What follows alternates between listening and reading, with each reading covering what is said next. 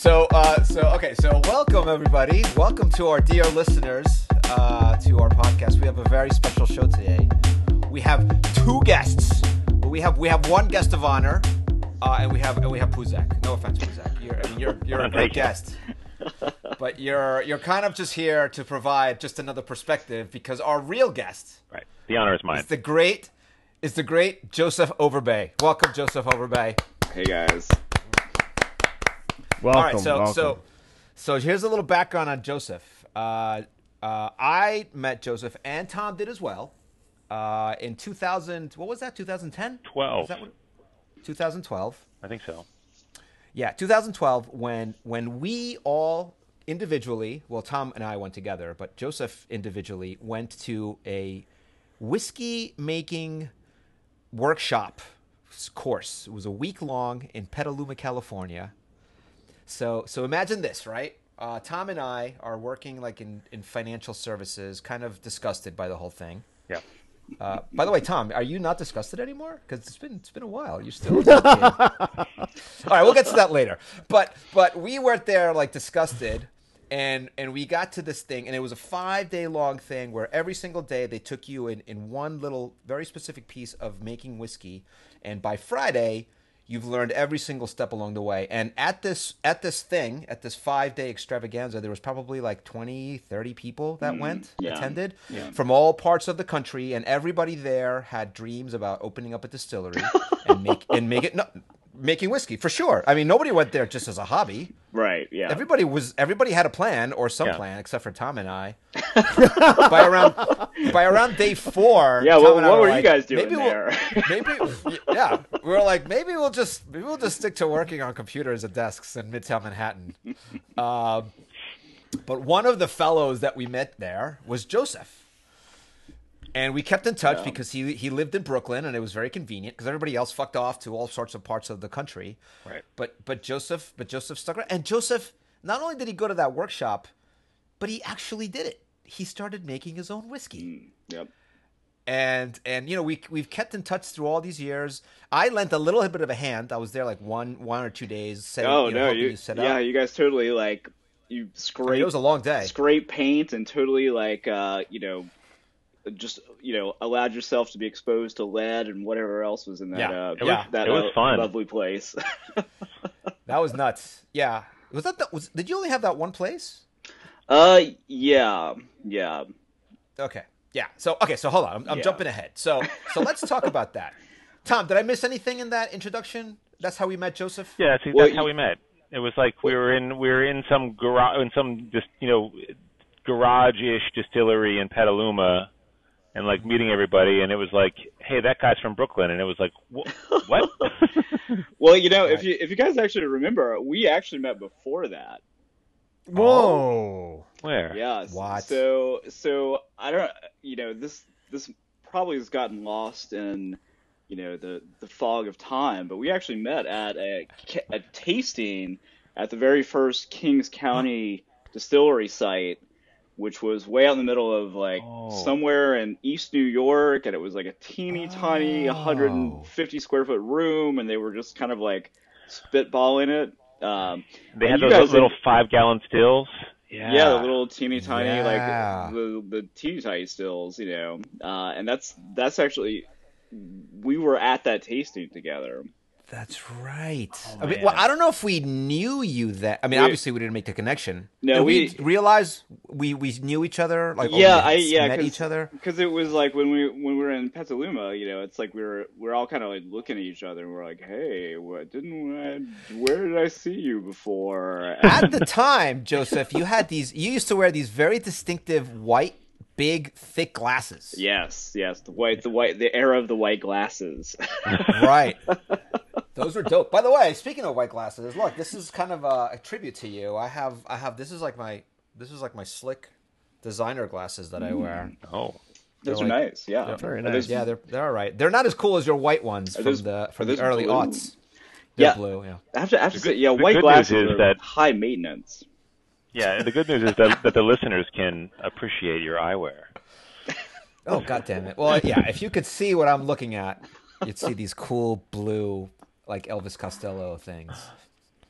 But anyway, so we met at King's Distillery, or at least we admired each other's frames. Not that I had frames. Yeah. But then we were in Petaluma day 2, and there he was. There was Joseph, and I remember you were taking lots of notes. Like you had like this book, and you were really paying attention to it. Like you almost to the point where, and I remember like the guy Bill also made a comment about it, like this guy over here he's taking a lot of notes, he's paying attention. Tom and I were like oh, that was cool. I got a book full of notes, not as many as Joseph. You do? Yeah, I got some notes. Yeah, I think I still have my I'm sure I have my whiskey notebook that I kept, my distiller's notes, all the secrets of all the secrets that were revealed in Petaluma. But that was an amazing week. I mean, it really was incredible. Yeah, it was a lot of fun. We made donut shine. So that's right. That was the first thing we made. Yeah, so let's take our listeners through what the week was like, and also how to make whiskey. I think this would be kind of interesting. A lot of people have no idea.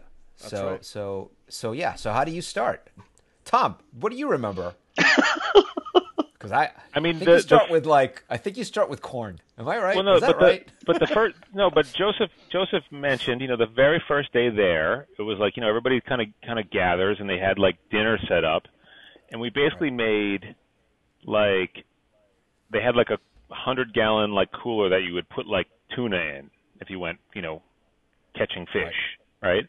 And they basically made like 100, or I guess probably 100 gallons of beer, right? They had barley, and to prove a point, he poured like Bill added like Fruit Loops to it, right? The cereal, Fruit Loops, and then like we fermented it in a garbage can. Because he was like, it's not that hard, right? Remember that? Yeah. That was kind of a cool demonstration, because it's like I think it's like whiskey making has this kind of like mysterious aura around it, and like of course there a lot of it is science, and some people get into the side of that, but I mean at the end of the day it's like you're just fermenting stuff, and you can ferment just about anything, so, including Fruit Loops. It was amazing, yeah. And I remember like two days in, we like these 2 50-gallon garbage cans full of Fruit Loop beer are like bubbling away, and all the distillers are looking at like the bubbles on the top, and they were like these are professionals, right? And they were like, that looks about right. And I'm like, it's literally Fruit Loop beer in a garbage can, like. Yeah, was this in a garbage bag in a garbage can? Was it a garbage bag in a garbage can, or just like it was plastic like garbage can? A new 55-gallon gray garbage can. Oh yeah, I'm familiar with those. Yeah, the garbage can is very is actually a highly sought after distillery tool.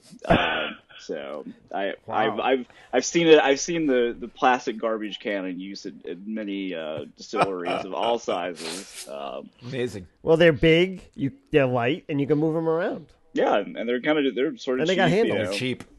Yeah. Wow. So that's you can amazing. get a big plastic garbage can for $50, or you can get a stainless steel whatever for $1,000. So yeah, most I was people always opt for the amazed garbage that. can. Yeah, I was always amazed when you're watching videos of them climbing Mount Everest and they've got those aluminum ladders. It's like just a common device, but that's what they use. They take aluminum ladders, and you know what? They strap them together, and they're like going across this big crevasse using a regular everyday item you can get at Home Depot. That's amazing. Mm-hmm. So then we did that. The other thing I remember is we went to like a barrel making place, right? Oh yeah, that was so cool. Yeah, that was cool. That there was my was favorite nothing part. like household about that. Yeah, saying there was fire, there was wood, Yeah, well, because Petaluma's in people don't know is in Sonoma County, so it was a Cooper's. They're making wine barrels, but it's the same. It's basically the same thing for whiskey. So it was like that was fascinating. Yeah. Right. Yeah, that was. I remember that barrel room where they're cauterizing the insides of the barrels, and they had this. It was this crazy room. It's like there were all these guys, wearing like respirators, and there were these like furnace pits in the floor. I guess they were like gas fired, and they would take the barrels that were, kind of like not really fully, fully assembled yet. They were still kind of like the splayed open a little bit, and they would put them over the fire pits, to toast the insides of the staves, and then they'd assemble the barrel a little tighter, and then they'd put it over a different fire that was a little hotter to put the char on it. And it was just like, and this room was kind of like it was kind of like Hades, because it's it was like the pit of hell. There's fire coming out of the floor. There's like smoke you can't breathe in there. It's like, and everybody's wearing these like crazy respirators, except the tourists who are like, us, poor souls. i.e. us. Joseph gagging. taking notes. Yeah. Me like scribbling my notebook. It's like when you go to the dentist and they put that lead vest on you, and then before they press the button, they run out of the freaking room. And you're like, what? But that was and that was really amazing. Yeah. And I remember they afterward I looked that up. They said barrel makers are how they put like the sign on the wall, like days since an accident, 349 days. Like barrel makers always have the lowest number because it's a very dangerous job, and there's no way around. It's like there's no way around like hitting yourself with a hammer, or like getting seriously injured. They were all Latinos from what I remember. All the people working the fires were all like brown skinned, and it made quite an impression. Yeah, these guys are doing really fucking hard work. It was hard, yeah. And they're all the very slaughterhouse skilled. Wasn't hiring, right? And they're all very skilled craftsmen. I mean, it's because the whole thing is made by hand. Every barrel's unique. Yeah, it's amazing. Yeah, there's no barrel making robot. There probably never will be. Yeah. And then the other thing I remember was, again, you took them through the whole life cycle, and we had like a bottle, like a specialist come in one day, and they told us all about the bottles and the sizes and the cost and why you wanted the shape, and it's all marketing, and like this is how they stack up against each other, and it was a really amazing course because you just learned every single, and they brought in speakers for every single piece of like the process, right? And in the background, this thing is like it's fermenting, and in the end, we distilled it, right? And that was something. And I that smell that Joseph, you probably now so familiar with. Oh yeah, is a unique smell when you're when you're distilling. It's like this weird sweetness, and it's amazing. And what I learned in that, and Tom, you can attest to this, because we talked about this, was there's a lot of downtime during this. So you're making the stuff, and it's a lot of work, but then you have to wait, right? Not only do you have to wait like in the actual distilling process, but you also then you got to put it in a barrel, and then you have to wait. And then it's like, and then remember they had that thing where they had that long. So they had this game in this garage where they had like this long string, probably must have been 20 feet, maybe 10, 20 feet, and they had a ring at the end of the string, like a hook, like a loop. I forgot about this. And at the end, what they would do is they would just be like killing time, right? So they would stand away from on the wall, and there was like a hook on the other end of the wall, and they would just grab this string and pull it back, and they would just like let go of this and disrupt, and it would swing, and they would try to hook it into this loop. It was like a simple game. Just try to get this loop into this hook. Like 5 grown men would spend like 8 hours a day doing it. And it's like, holy shit, these guys would like do it without looking, what's this? Yeah. Like, and it was like impossible. And then you realize, whoa, these guys spend a lot of fucking time in here. Like essentially like shooting bullseyes at this thing from like, 10, 20 feet away. But we went back home, right? We went back home. It was amazing. We starry-eyed. And then Joseph went ahead and did it. Yeah. Joseph, how much longer after that course did you? I want to. It was kind of a long process, because it's like, yeah. I mean, the crazy, distilling kind of probably has some of the tougher regulations as opposed to like beer making and wine making, which, kind of had this like, I mean, you kind of have to go back to Prohibition, and realized that like alcohol was illegal for a couple years, which is crazy. And the government made all these rules about, how alcohol could be produced when, prohibition was, rescinded. Before that, it's like there were regulations, but it was pretty much, people were just Right. distilling, making beer, making wine left and right, because it's like it's a part of human culture. So it's like you have all these, basically every culture in the world, makes some kind of alcohol. Yep. So there were all these kind of like crazy regulations put in place and that were really restrictive. And then kind of, I think it was, I guess it was like in the 80s with maybe under Carter, I want to say, it was like they started loosening up the rules for beer making and wine making, and it kind of created this like huge explosion of like craft beer, because it's like all of a sudden it's like the restrictions were off. It wasn't just like big corporations that could make beer. It was like the little guy. But it kind of took a lot longer for that to happen to distilling. And because there's also state regulations to contend with, so here in New York State, which had like prior to Prohibition, had this like really rich and interesting history of brewing and distilling, and everything was just kind of like shuttered for decades.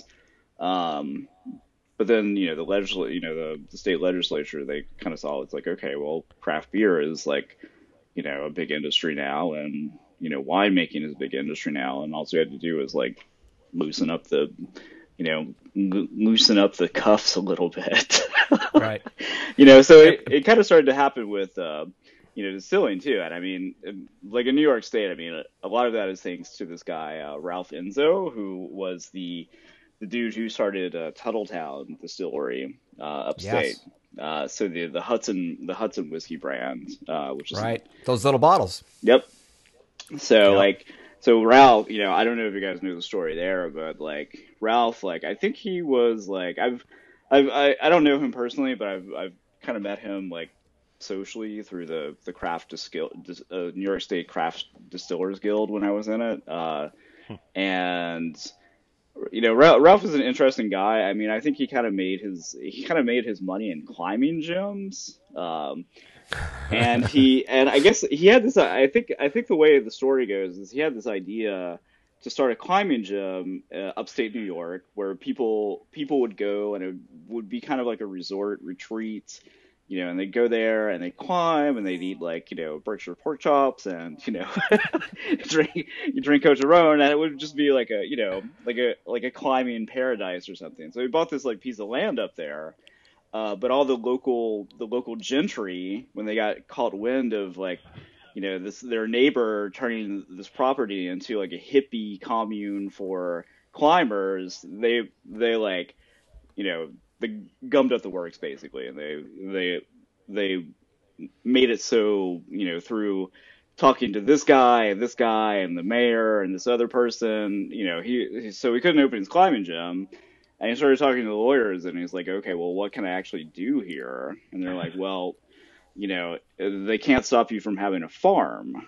So, and I guess he didn't have a huge interest in farming, because I think sometime after that, he was like, okay, well, farm distillery. And that's kind of where it got started. I think he's, I kind of got the impression he's just kind of the guy that would like drive up to Albany and like find the person in that office complex that he would need to kind of like, sweet talk or glad handle or kind of put some pressure on to, get the legislation changed. And that's kind of where it all started. It was like New York State Farm Distillery law opened up small distilling, and everything else is kind of like. But that was I remember that's history. when Tony and I looked into first looking into the course, we had read about that farm distillery law that you mentioned, and it was basically like the cost of a license became almost a few $1,000s instead of tens of thousands of dollars. Yeah. the additional restriction or requirement was that you purchased some percentage of your raw material or grain from New York State, right? Yeah. So there was this like positive feedback loop within the state, in terms of like distillers purchasing the product of farmers. But it created this huge, like you said, like a small change in regulation created this huge, like, created an industry overnight of like, farm distillers. Yeah. Right. Which was like the whole opportunity. Right? Yeah. Well, the other opportunity is that the other thing I remember from that class is that booze was used as currency in the early American history, right? Yeah. Because everybody loves booze, and before they had a common currency, it was literally liquid, right? So you could exchange booze for food. Yeah, because if you were a frontier farmer, your ox would eat all the grain by the time you got it from the frontier to the or to the market. spoil. Right. Pittsburgh was like the western edge of the country, but like the farmers are way out in Kentucky. And if you could turn your 1 acre of grain into one barrel of whiskey, you could actually transport it to a market. Yeah. Right. Yeah. Whiskey is kind of like pretty easily. It's like whiskey's kind of like the agricultural equivalent of like a battery. Yeah, it's like exactly. It's like you can take corn. Going back, to like 1800, 1850, whatever. I don't know, like one of those years. If you had, if you were growing corn in Kentucky, it's like era. it was the sideburn era.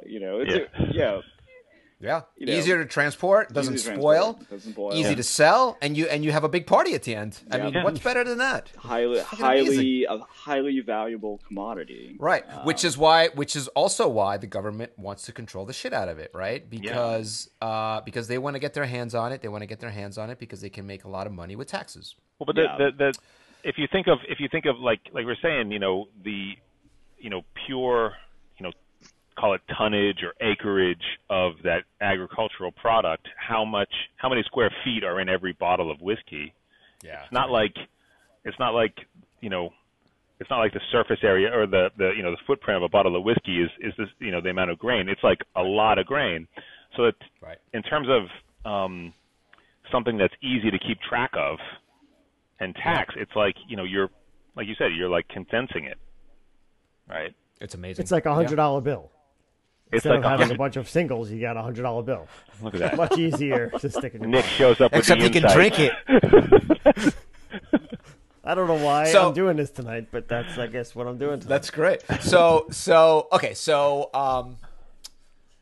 it's still pretty heavily controlled, right? You can't just be distilling in your apartment. You can get into a lot of trouble if you don't have the right licenses and whatnot. Yeah, I think there has been kind of like outside of like people setting up their own distilleries, there is kind of like a big interest, in hobby distilling, and there's a lot of people that have like hobby stills at home, and there's technically it's still legal, but I think kind of like the regulatory position is like as long as you're not trying to sell it and you don't blow anything up, we don't care. Right. That's what I thought was the whole reason, is you could actually develop gases that you don't want in your garage. I mean, I think to have I've got my own opinion about that, so. No, I don't know anything about it. I want to hear about it. That's what I heard. No, it's like, it seems like every time I've heard of like a distillery fire of like some like crap, like hobby dude, they're always trying to do something stupid. It's like, it's like, oh, well, we didn't want to fire the still with electricity, so we brought in this propane burner from when we fried the turkey at Thanksgiving, and now we have a fire. It's like, it's always some stupid story like that. It's like we were trying to hide the still, so we put it in the old barn filled with dry hay. It's like... Right. You had it coming. The other thing that could go wrong is, and I remember this, was the heads and the tails of a run, right? Joseph, can you talk about the heads and tails and the things that could go wrong with not knowing when that is?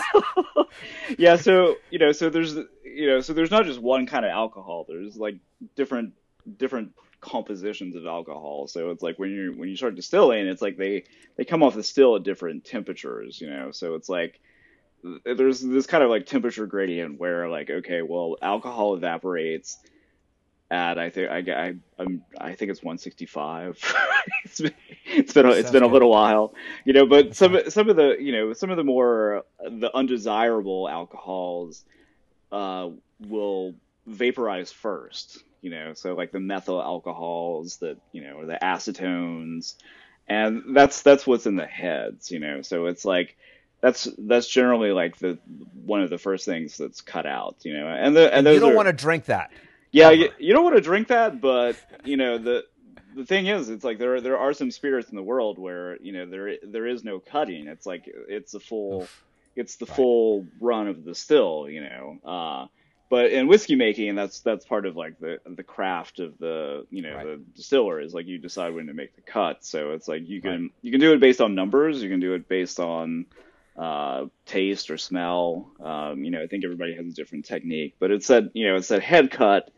That's kind of most important, I feel like, because those alcohols, they don't have a good taste. And then there's the hearts, which what is the middle part of the temperature gradient where you're getting like the pure ethanol off the still, and that's kind of like the sweet spot. And then the tails, like there's nothing wrong with the tails, it's just kind of watery and smells like a dog, so you make a cut there too. That was. But I remember when we did the Fruit Loop experiment. These guys were like, "Okay, now we're going to learn about the heads." And remember, this is acetone, and if you drink this stuff, you lose your optic nerve and you go blind. Yeah, Well, what the f, right? But that was the thing that I really remembered was we're doing a full run off of this still, and just this like trickle of pure clear, liquid is coming out, and at the beginning it smelled like, paint remover. Yeah. And then it's some nail polish remover, like really, really toxic. Like no way you're going to drink this. And then so that went into one bucket, and then. But they were like sticking their finger, right? How were they? I remember they were like, yeah, you could smell it, and they would like tap it with their finger, and like lick their finger. And then, but then at some point it became like very hot tasting, right? Almost like whiskey but not aged. And then the tails, like it started to smell hairy, like dog. And I remember like they were like, get more surface area, so you would like you put your finger in it, and then you would like rub. I would rub, they were all rubbing it on their arm, so like I'd rub it like on my arm to like get more evaporation and like smell. And I was like, wow, it feels like oily and it smells, And wow. It was very, oily. It was very amazing, like very like, and now it's interesting, like having seen the whole process all the way through, you can go and like have a glass of whiskey and you can think like, does that taste like heads?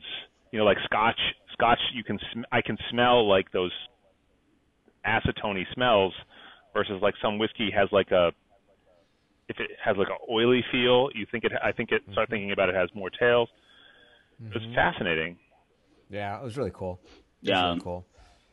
And that that also has to do with the style of the still as well. So it's like, I mean, one thing that's kind of like the still design that's sort of indicative to whiskey making is the pot still, which just has a very, like a extremely simple design. It's basically just a column with a condenser on the end, and that's that relatively small column allows some of the oils, like in the mash that's being heated, to actually travel with the alcohols into the condenser. Whereas if you look at a vodka still, it looks totally different. It's like these like multiple like really tall columns, and the whole point is to with windows to remove those oils. So it's like you just get the pure ethanol. Whereas with whiskey, you actually you want some of those oils because that's what contributes to the flavor profile. That's right. Right.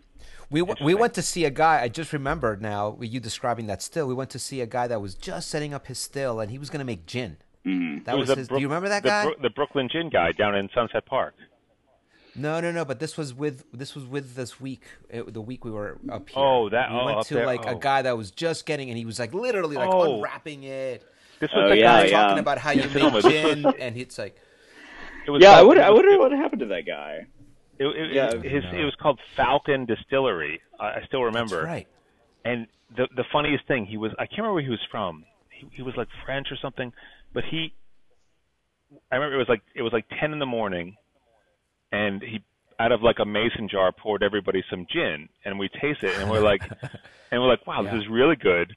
And we said to the guy, somebody's like, well, did you make this? And he goes, well, I couldn't have because he didn't have his license. And we were like, wonderful. That's right. And I remember he said, like, there's ways to make gin. There's like a good way and a bad way. The good way is, as this stuff is distilling, you put all the botanicals into like a bag inside of the still, kind of like a big tea bag. So as the alcohol is evaporating, it goes through this and it picks that up, and that's how it comes out.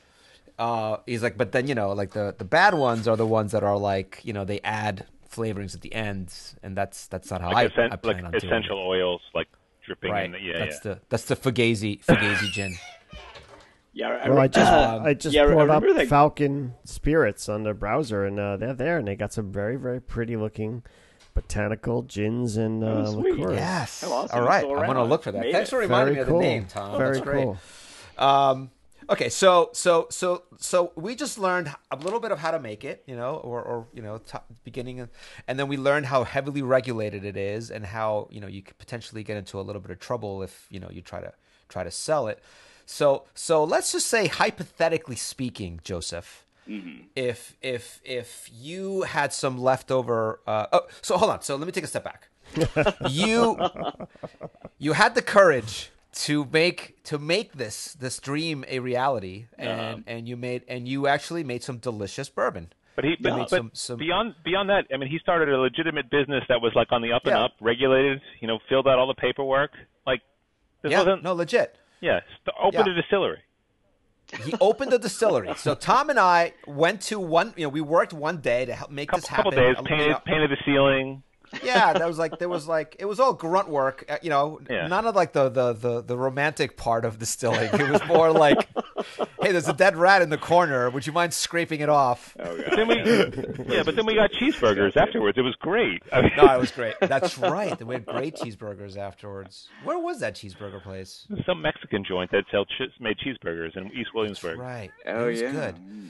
So you went ahead and did this. So Joseph, can you remember that story? Can you tell us that story about your actual business that you did this with? Yeah. So I mean, kind of how it all came about was, I guess it was about like 2010, and I had started like a small post-production company here in New York, and things have been going like really well for a while. But I kind of saw like, the industry changing, and I was like, okay, well, one day I'm going to want to sidestep out of this. But what am I going to do? So I started kind of like, fishing around for ideas of like, a new business basically. And I had like a bunch of like weird ideas, and like, I auditioned a bunch of weird ideas with like, girlfriends and, friends. And I was kind of at a loss, but it was at a weird time too, because like I'd lived in Manhattan, and I had this great apartment in Chinatown, but it didn't have a kitchen, so it's like I didn't cook, and I had to, it was an awesome apartment, it was so cool, but it was a legal like sublet situation. So I moved, I guess it was like 2008, 2009, and I moved to Williamsburg, and I had a real kitchen for the first time. So I got really, it's like, I've always been into food, but like, I didn't have a kitchen, so it's like the food I was into was food I could buy. So I got into like making food, and it was about the same time as I was, kind of like, looking around for a, business, a new line of work basically. And, part of my cooking thing is I started getting into like fermenting, and like making like alcohol, like so like one of the first things I made was like cider. And, I bought this. There's this great book. If everybody knows it. It's called, The Wild Fermentation, Send Our Cats. And there's like a really simple recipe in there for making cider, where it's, like, of course, the idea is that, yeast are ever present in the environment, so they, if you set something out that they like to eat, something sugary, they'll start, eating it and making alcohol. And I was kind of like, I was a little bit in disbelief about it. I was like, I read it. I was like, okay, well, I understand this concept, but like, does it work? So I went to the farmer's market and I bought like a gallon jug of cider, and I just stuck it on my windowsill for a couple of days, and yeah, it started to bubble. And I knew so little about like making alcohol, and I knew so little about fermentation that like when I was getting ready to drink the cider, it was like, oh my God, am I going to poison myself? Wait, so hold on. So what are you supposed to do with that? You leave it out and then yeah, you just drink it? Yeah, you just leave it out, and there's yeast everywhere, and the yeast are attracted to the sugar, and they start fermenting the cider, and you'll see it bubble, and like a couple of days later, it's like a low percentage of alcohol. It's probably about 4%, but it's like it's really nice. And so like this started kind of got me going on this like fermentation, alcohol making road, and I think where the idea for the distillery kind of hit was I'd heard about craft distilling, and I was like, okay, well that sounds really cool and interesting, and that's fermentation and that's alcohol making, and what does it actually like look like? And I guess it was like I think it was Kings County Distillery. They're a famous distillery here in Brooklyn, and those guys started in their kitchen. Basically, and they started under this whole farm distillery permit, they were one of the first permitted farm distilleries in Brooklyn. And I saw that they were like, they were giving like a distillery tour. So I was like, okay, well that sounds interesting. So I remember like the L train was broken down, and like the weather was really crappy. I had to ride my bike to get out to this like warehouse like in East New York that like, I mean, it was super sketchy, like, industrial, nobody's around, which, if you're a New Yorker and there's no people around, that's like danger. It's like you got a bicycle. Yeah, we actually feel safer when there's a million people around, So I was like, there's nobody's gonna be here. It's like the weather's shitty, the train's broken down. And I went up to this, this little room, and there's like a line of like 50 people, like waiting to get into like this 150 square foot room where these dudes are like making whiskey on like these little teeny tiny hobby stills. Yeah, look like science experiments, like something you'd see like in a lab, like these little tiny things. Yeah, and what really struck me, I was like, wow, people are really excited about this. It's like, I mean, nobody ever got excited about. It's like you have the elevator talk where you get in the elevator and it's like, oh, what do you do? And it's like, oh, well, I run this post-production business. And, it's like nobody was ever interested or excited about that. It was my livelihood and it paid my rent, but it's like nobody cared about it. Right. So, but at whiskey, I was like, wow, people are super excited about this. Like you could like, if you started a distillery, like you could really create like a buzz. It's true. And it was also kind of at the time, there was this kind of like, I guess there was this sweet spot in like 2000. I want to say it was like 2007 to like 2016, where it's like if it said made in Brooklyn, like people just wanted to buy it. Yeah. So it was like the post like vodka also kind of movement, right? Like the vodka thing had been like totally exhausted, and people were moving into like this craft. Put something in a frosted cocktail barrel. Or frosted bottle, and they'll buy it. Yeah. Right. So yeah, it was kind of it was just at this kind of moment where it's like, okay, well, local is a thing, made in Brooklyn is a thing, mixology is a thing, whiskey is a thing, and I kind of left that place and I was like, wow, it's like I left that day and I was like, I want to start a distillery. So those guys really inspired me, and just the excitement around like what they were doing. Yeah. So I kind of like set about figuring out distilling. Right.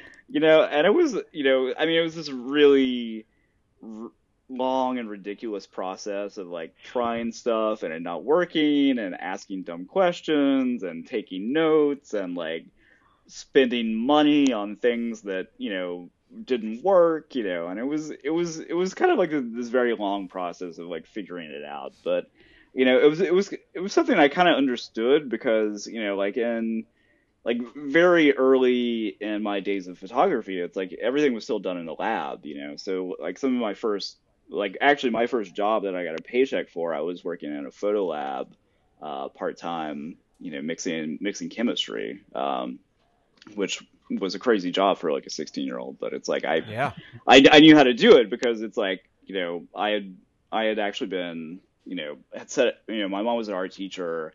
We just did stuff like this, so it's like when I was 13, I had a dark room in our house, so it's like, it was very easy to, get a job, at like a 1-hour photo type place, where I could go in. I knew what stop bath was. I knew what fixer was. So it's like, so kind of like, like that part of it, the lab aspect, like made a lot of sense to me, so measuring things and, weighing fluids and, figuring it out. The chemistry of it. The chemistry of it. So that made a lot of sense. And then there was this kind of like cool, mysterious organic fermentation thing that was like super exciting. And I'm still like, I still think that this is like, to me, it's probably one of the most interesting parts of like beer making and distilling and wine making is, the fermentation aspect. I can't believe you're not mentioning that at the end you get to drink the stuff and you get a buzz. Yeah, and then everybody has a good time. I mean, it's kind of like stuff. Amazing.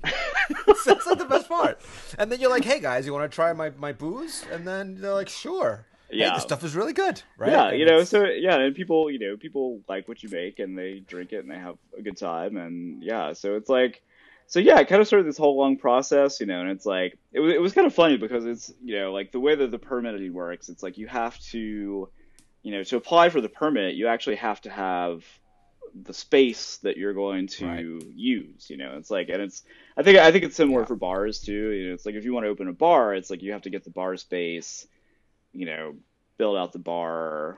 You got to have blueprints for it, right? Blueprints, you got to like you have to own the land. Yeah. There has to be some sort of tangible. No, there's a big upfront investment. Yeah.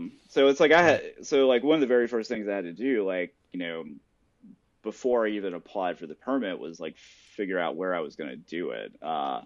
So it's like I went around to some spaces in Brooklyn and I talked to some landlords and I was like, hey, I want to have a distillery here, and they were all like.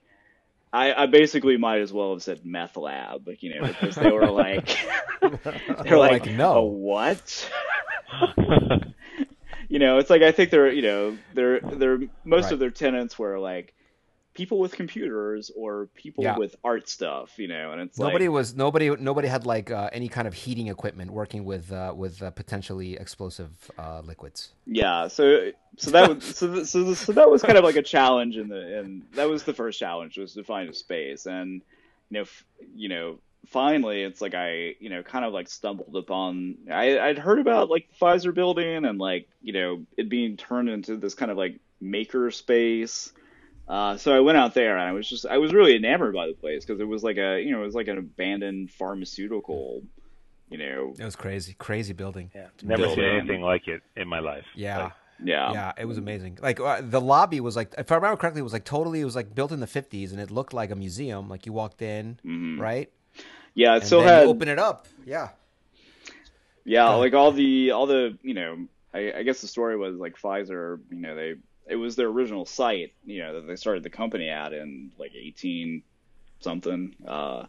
And, they just kept expanding it at that site. And then certain point it became like totally antiquated, and like their facilities in, you know, Jersey and upstate were like way more advanced. So they closed this building.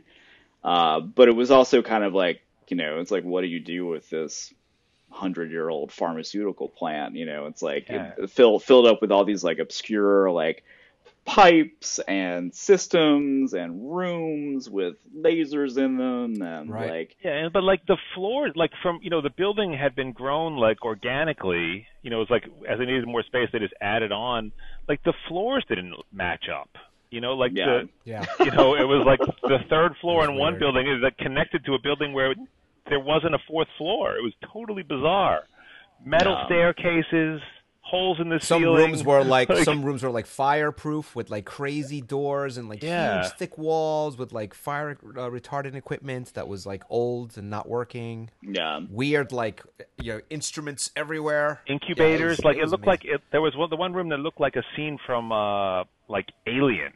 It had like plastic incubators that could hold like or something, I don't know, like a horror movie. I mean, it was like crazy. I have great photos from that day. I'll see if I can find the link. And we're just send them out. It's amazing. Yeah, it was. So you did it, but you did it. So like it must have been a couple of years after you went to Petaluma that you finally got this thing off the ground, right? Yeah, I think I found the space, and I kind of started with it was dirt cheap, but I still had to sit on it for like a year and a half while I applied for the permit. That's so it's crazy. So yeah, it's like I had this like empty room, just kind of waiting to get the permit. And then when and I was also very very uncertain about the permitting process and like what was legal. I was working with a lawyer, kind of like an old school like New York liquor attorney, and he was like he was great, but he's like oh yeah, I'll be fine, yeah, it could work. I'm like so it's like it was kind of this, and then like every now and then like I'd check in with him, and he'd be like it's looking good, and I'd be like, good. 90 more days. It's looking good. I'm like, okay, it's Leonard. No problems. Leonard progress, says but no it's looking problems. good. We can slap a coat of paint on the room now because Leonard says it's looking good. And then it'd get a little bit further along, and then he'd be like, I'd call him again. And he was like, yep, it's looking good. And I'm like, okay, well, I guess we can buy stuff now to put in the room. So it was kind of it was this, slow process of adding stuff, and and it was, I had no idea what I was doing. It was like I was like. So it took a year and a half until you finally started making whiskey from the time you picked the place, roughly. Yeah, I mean, I was bootlegging at home, or right. You got to learn. Oh, sure. Can I say that now?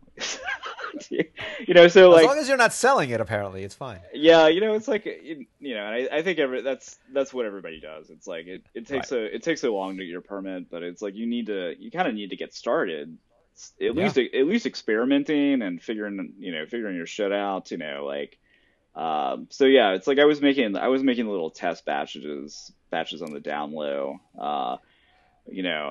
So yeah, so that's kind of where it started. I got my permits, I got my license, and then at that point it's like, things kind of started to, at that point it became official, So I think kind of like the first thing that I rolled out, it wasn't even really a product. It was just kind of like a tester of these little like 150 milliliter bottles. I have one of those. Oh, really? Okay, yeah. Yeah, I do. Those little brown, kind of like medicine bottles. And that was kind of a test, just to like a geometric shape, kind of like your tattoo on it, if I remember correctly. Yep. Yeah. And then, and it was also kind of like this process of like, okay, well, can we make something that we're gonna sell? So it's like, so you start to try to figure out that too. It's just this very kind of like long, expensive process. Finding the bottles. And it's like getting, like I spent so much time trying to like find the right bottle, but then trying to figure out how to fill the bottle the right way, and this is something that kind of like bedevils all distillers, because it's like you have to fill your bottle to to the exact volume, but every bottle's a little different, and it's like, so it's like there's machines that do this, but they're kind of expensive, so it's like if you don't have a machine, you have to figure out how to do it semi accurately by hand to a lot of bottles. So what do you do it by weight? What's the best way to do that? Yeah, so I think the thing that I worked out was like, I just kind of like I took I took a bunch of bottles and I filled them up with a measured amount, and I made a line on each bottle, and I'm like, okay, that's about where it needs to be. Well, because it's possible, right, that a auditor could go, or somebody could go to like the liquor store and buy one of these and pour it out, and you say it's 375 milliliters, and they pour out 374, and then you get a recall, right? Like, this is, in theory, could happen. Yeah, and there's all this like in theory stuff that like when you're a distiller, it just kind of like haunts you, it's like, right. But in reality, it's like I kind of feel like, there's no pilot at the wheel. Yeah. Well, it's gotten so big now. Probably they can't possibly keep up. No one's gonna bust, a distiller working at the Pfizer building because he's got 374 milliliters. So okay, so hold on. So we jumped a couple of steps. So you're working at home. You're trying some stuff out. A year and a half happens. You finally get the stuff coming out of a still, like legitimately. You figure out how to fill up these bottles. Actually, no. Before you fill up the bottles, you gotta age. This is the other part of distilling, which is expensive. Yeah. You gotta once you finally get the stuff out of the still, you gotta sit on it. Yeah. Age it. Yeah, because nobody wants the unaged stuff. No, because it's harsh and it's hot and it's hard to drink. Yeah, it's like. Yeah, so that's something I kind of realized like early on. I was like, okay, well, the thing that, it's like, I think like a lot of distillers, who want to make whiskey, it's like, they get set up and there's this pressure to start selling something. So they put out like an unaged whiskey, White like, Dog, they call it. White Dog, it's like some people, kind of brand it as like moonshine. That's what I was about to say. Is it moonshine?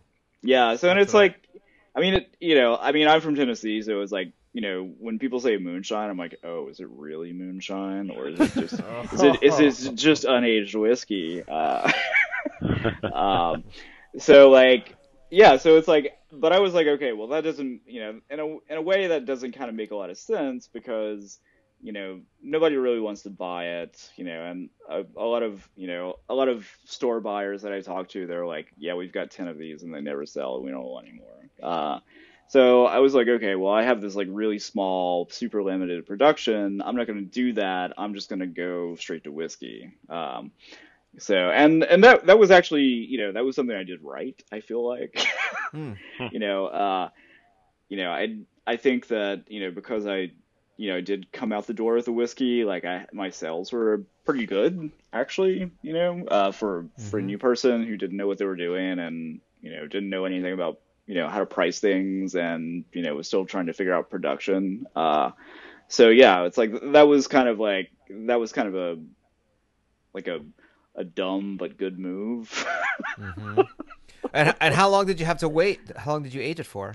So the barrel size kind of just determines the time that you're aging, So I was using 5-gallon barrels, so it's like, because of the surface area of barrel to fluid in the barrel, you extract at a certain rate, So it's like, like it's not accelerated aging, it's just you have more surface area, so you're extracting more. So it's like it's kind of like if you took a tea bag and you put it in a gallon beer stein versus like a shot glass, you're just going to get a stronger tea out of the shot glass, because right. there's less fluid to tea.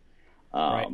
So it's kind of the same way with barrels, I always that was my analogy for people, is like a barrel is basically like a tea bag, Right. So 5-gallon barrel, like it's about a 3-month aging period, I mean, for me, that's kind of optimal, because you do if you leave it in a small barrel too long, you can actually over extract, and it becomes like too heavily oaky.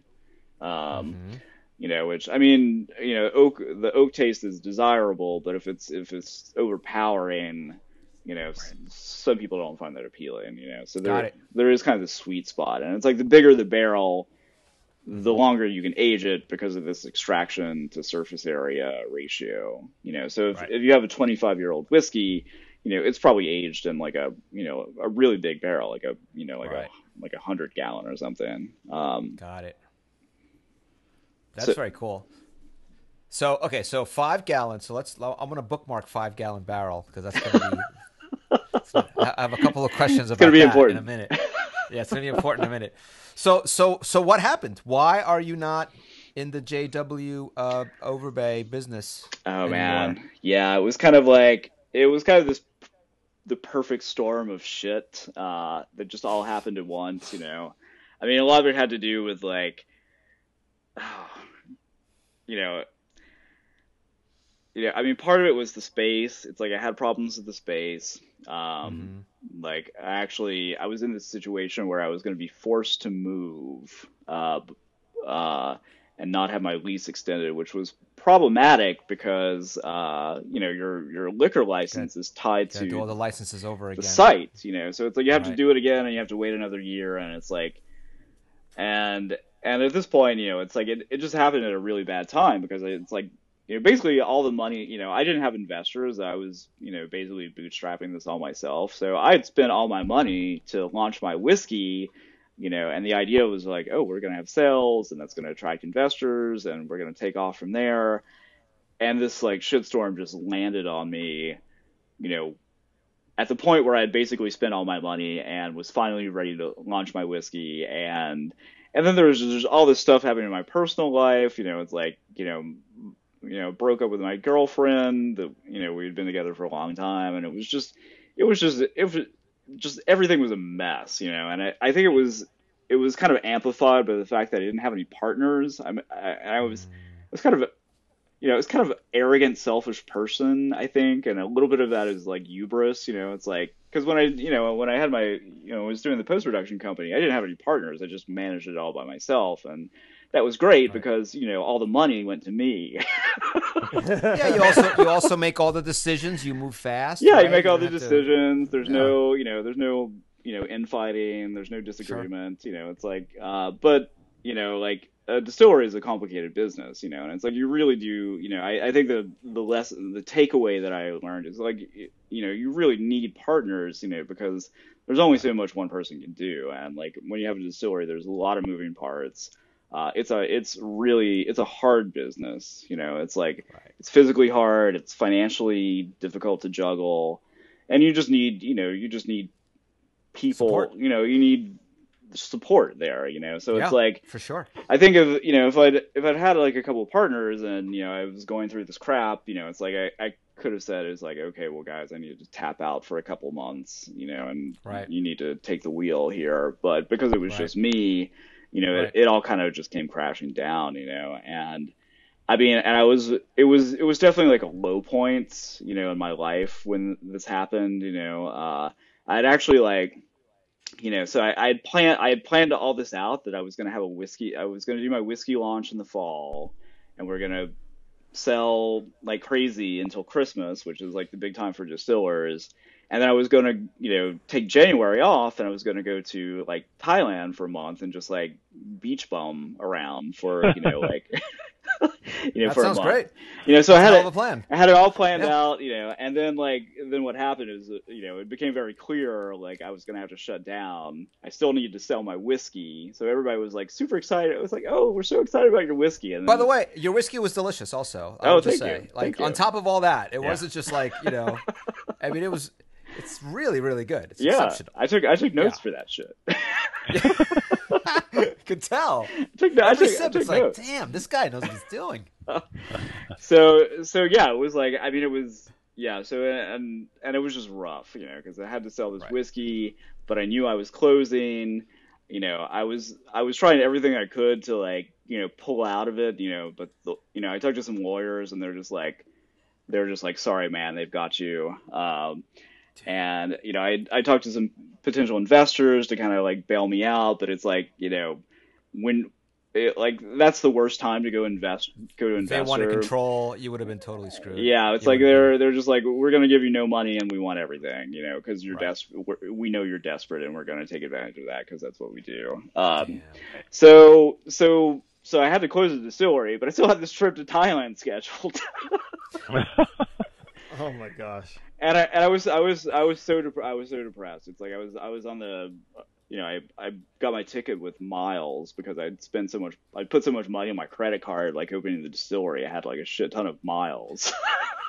So you put what, like this was like 2 years you put into this thing at this point? Like, I mean, not since Petaluma, but like actually since you've been at the Pfizer building? Yeah, I guess How long was that? I guess it was kind of like a 2 year. It was like a 2 year long thing. I think the research period, extended beyond that. Yeah, it's like sure. I wouldn't say it was like 2 years of like 2 years of like researching, fact finding, trying to figure stuff out, experimenting, and then like a legit 2 years, getting the permit, sourcing the materials, and then it all just kind of blows up, and it's oh man. But it's like, but I had this trip to Thailand scheduled.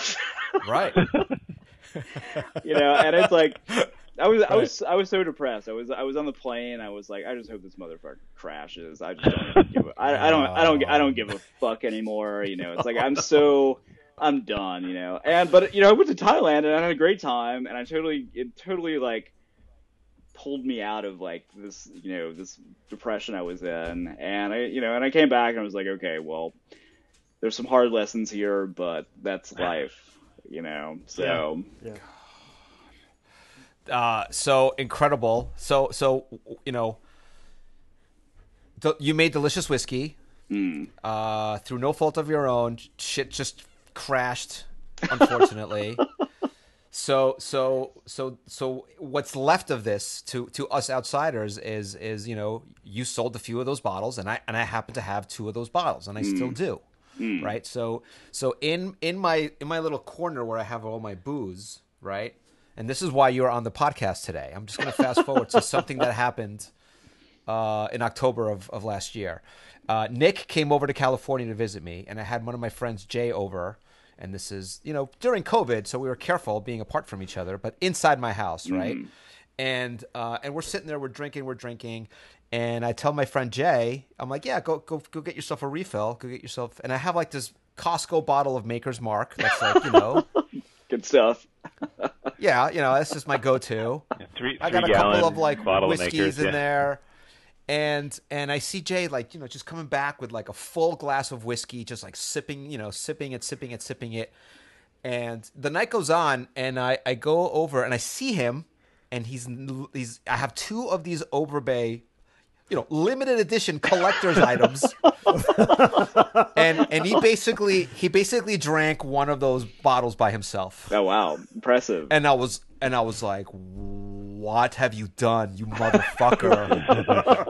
He was like, what? I was like, oh my God, did you just drink this whole thing? He's like, yeah, this is really good. I was like, no shit, I know it's good. I was like, here, drink this swill, and I gave him the Makers for the rest of the night. So that happened, and I was really upset with him. But obviously, I would have done the same thing if I would have been in his place, because these beautiful little bottles, they look like they're boutique-y, like gorgeous, and of course you tip it and it stays amazing. So then the thing that happened was Google Photos came up and like, hey, this happened 8 years ago this week, right? Oh wow! And it was the picture of us. And okay. I was like, hey, Joseph, it's funny this came up, So I sent you a text. Remember this? Remember this happened 8 years ago, like this week. Oh, by the way, my friend Jay drank one of my 2 bottles. That motherfucker, right?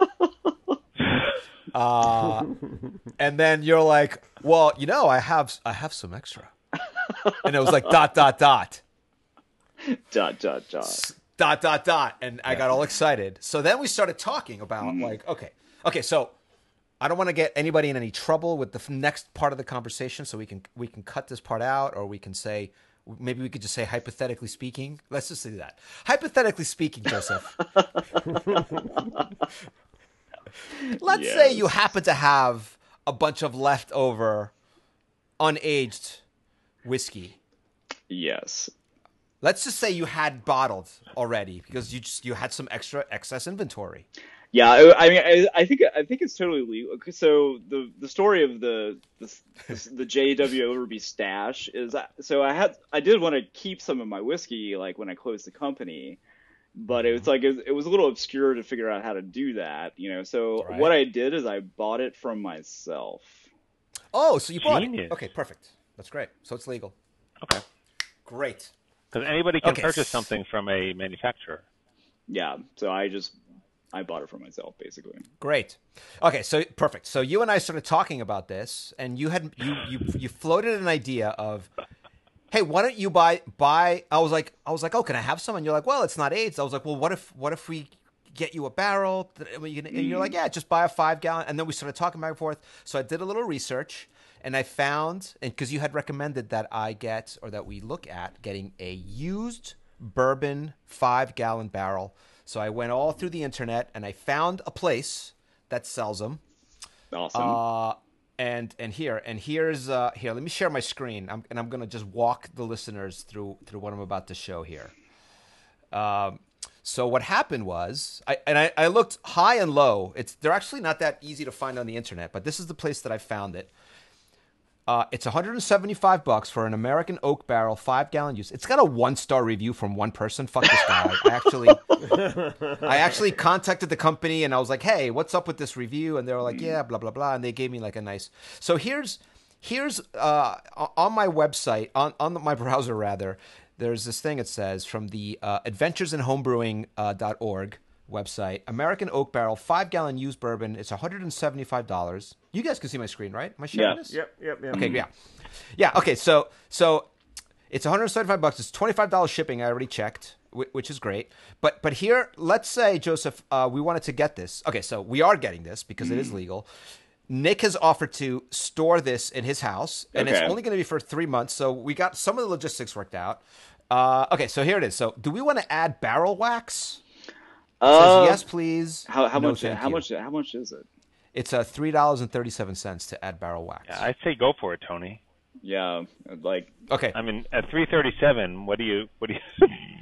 I just don't want it to impact the flavor. I don't know. You know. I think with the barrel wax, I think if you've got a little leak or something, you can put some wax on it. I think that's what they're selling. Oh, I see. Okay, good. Okay, and if you don't use it, you can probably just put it on your like surfboard or something. Nice. All right, Nikki, that's yours. Okay, and then there's this other option here, as you can see, add Klepto Barrel Thief. Nikki, don't No. serve. That's $40. What the hell is that? No, you don't need that. Basically, the Thief is just it's like a long pipe and it has a hole in the ends, and when you put the hole in, it allows you to pull some out of the barrel. Like you don't need that. You can just use a straw. Okay, you don't want that. Okay, good. Okay, and then the last option here is add Barrel Oxy Fresh Cleaning Compound for $8 for a 1-pound barrel. Oxy Fresh. Yeah, we're not going to clean this barrel. Okay, no, thank you. All right, that's it. All right, we're going to add it to the cart. All right, I'm going to buy it. You see, I already have it in here in my. We're in my buying stash. it now. All right. Woohoo. I mean. Yeah, I'll do the paperwork after. But okay, I just wanted to make sure. I wanted to go through the options there, and I wanted to do it live. All right, that's it. Very nice. Okay, so let's just talk about logistics. So I will ship this to The Nick's hypothetical house. logistics. No, because he bought it. It's all legit. It's all legal. That's right. We're gonna fucking buy the shit. We're gonna buy this barrel. And okay, so I also worked out some math here, Joseph. Tell me if this math adds up. Okay. Okay, here I'm gonna show you my math here. Oh, Let's see if this- nice. Hold on, let me just- Excellent Is that a notes. noodle? What is that? Yeah, this is my notes. Hold on, I'm gonna change my background to no background because I think it's gonna interfere. Okay, so check it out. So here's my math. Okay, so here's a barrel. Okay.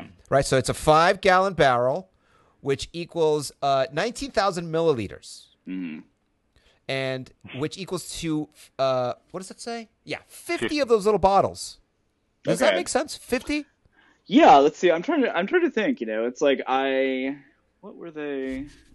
I think your bottles are 375. Is that right? No, I did the Yeah, math. Your they're bottles are. Yeah, they're 3. Are they 375? Yeah, they're 375s. Yeah.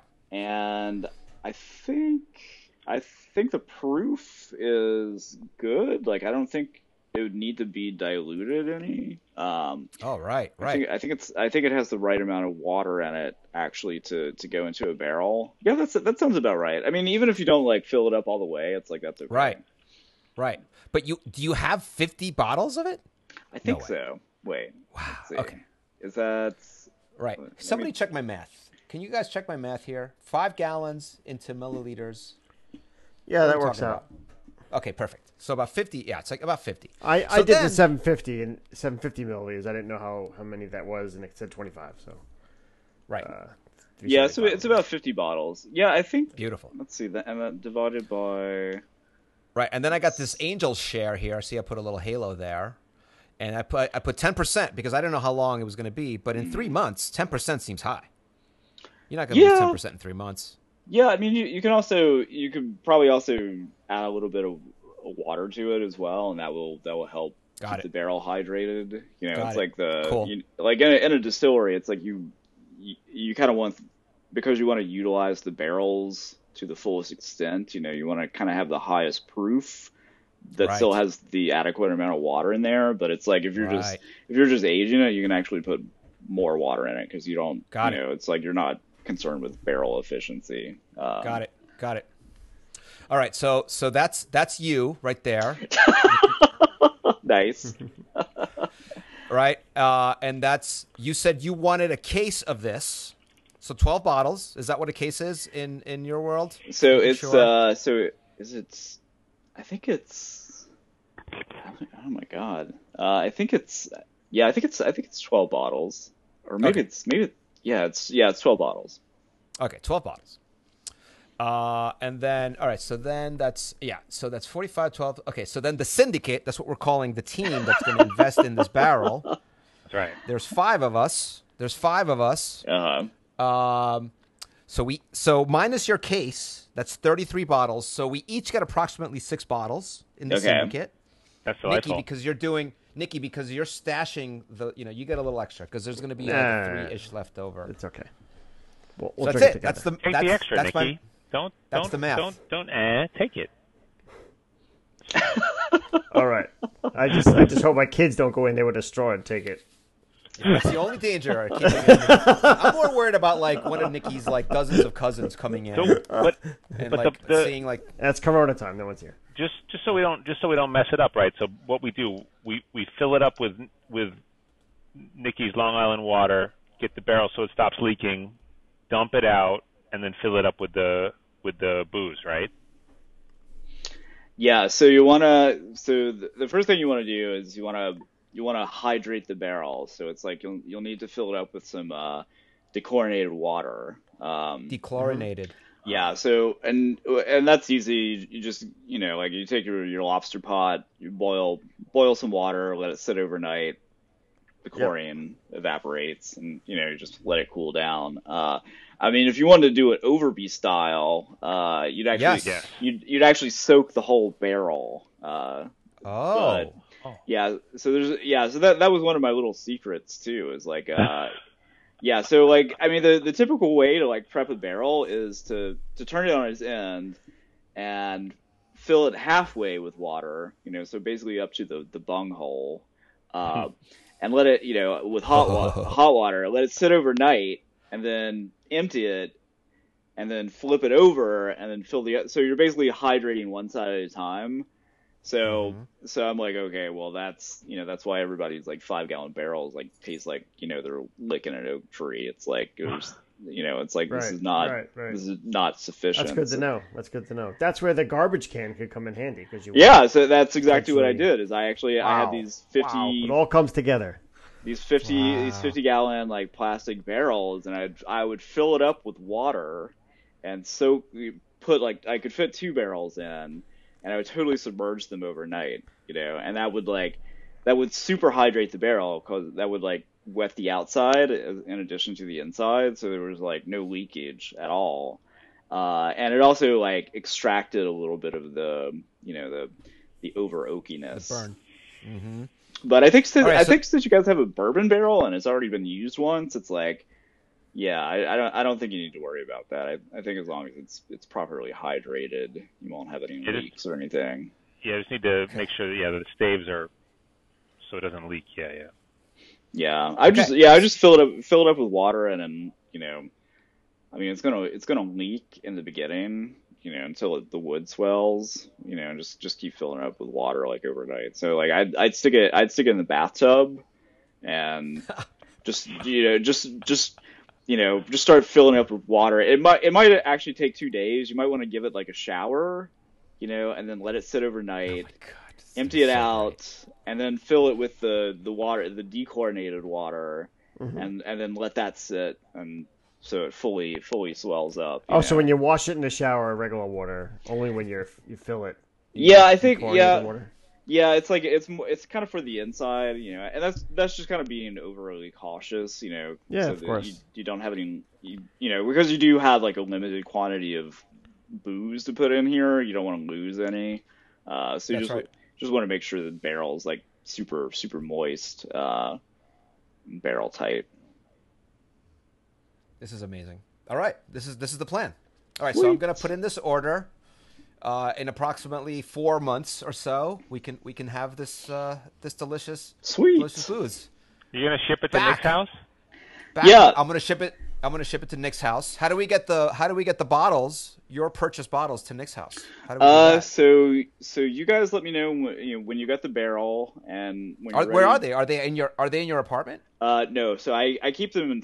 I have a storage unit, because if they were in my apartment, I would drink them. Right. So they're in a storage unit down by the Gowanus Canal, safe away from me. Yeah. That's great. Do we want to just get like some Brooklyn water before, or do we want to like mix it up with Long Island water? I feel like there's something kind of weird about that. I feel like we can get like out of like Brooklyn water. You mean out of the canal? Like, well, maybe not out of the canal. They're cleaning that up now. It's fresher than it's ever been, Tony. Oh God. Yeah, right, go for it. Long Island water it is. All right, so we'll get your address from, and then we'll figure out how to go pick it up. All right. Okay, or I have a car, so I could drop it off. I don't mind taking a little field trip. If you guys need, I don't know if I have for my homebrewing days, I have the bottle filling equipment. Yeah, that all might be useful.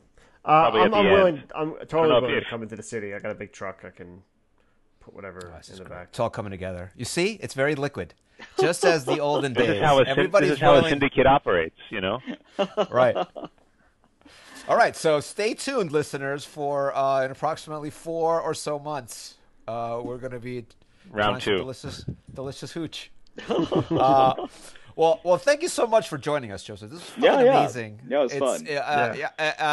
You are doing something totally different now with your life. Still kind of in the media world, but yeah, sort of. It's like So I'm making a documentary about shōchū making. Oh.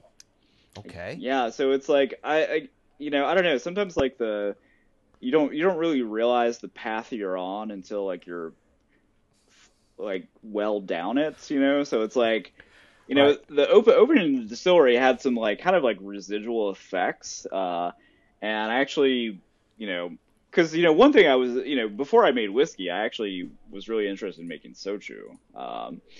And just because, I don't know, I'm weird like that, and I'm like into shōchū. But I realized it was like almost impossible to do properly, if you're not in Japan. So I quickly changed gears to whiskey, which made a lot more sense, right. Since, U.S. is, more of a corn place than a rice place. But because of my weird research tangent into shōchū making, it's like I made all these friends in the shōchū making world, and that led to like me going to this little teeny town called Ichiki Kushikino to start a documentary about like the shōchū making family that's been making shōchū for 5 generations now. Wow. Yeah, so it started like, so the whiskey making, like, even though the distillery crashed, it's like, it kind of like started this like new tangent that has also been very interesting and enriching, for me personally. So like I think if I'd never started the distillery, I would have never met my shōchū friends, and if I'd never met my shōchū friends, I would have never gone to Japan to shoot, and that kind of opened up this other door, like into like New York filmmaking community, where I have like all these new friends now who are just into making documentaries. So it's like, it's been an interesting journey. That's wonderful. When is the film coming out? Post-production is taking a long time, but I have a great editor. I think we're gonna try to launch it kind of after COVID dies down a little bit, because we wanted to do, I wanted to kind of try to launch it last year, but maybe it was a little premature, and then COVID hit, and we'd always wanted to do these kind of like hybrid, film / shōchū Japanese food events. And then COVID kind of like threw a wrench in that, and sure. I was just like, okay, well, if I can't do that, I'm going to be disappointed. So I'd rather just keep working on the film, wait a little while until we can all get together again and do that. So the plan right now, and knock on wood, COVID improves over the summer, and we can do some small live events like in the fall. So that's kind of the plan right now. It's a hell of a plan. I think the fall is going to be quite an amazing time to be alive. Lots of things are going to be coming out of the woodworks. All this creativity is just going to explode. Yeah, I hope so. People are going to be able to hang out again. It's going to be wonderful. Well, thank you again. Yeah, we'll be in touch. And thank you for joining us. It was lovely to speak to you. And man, I can't wait to drink this whiskey. It's going to be so good. Yeah, I'm excited. Super excited. Okay. So we will see you guys next week. All right. Bye. The goodbyes are always awkward. We got to work on the goodbyes. You need a signature, like, going out live. We need like yeah. And that's the week. And that's the intellectuals. For the week of. That's gorgeous. Right. That's pretty good. Yeah.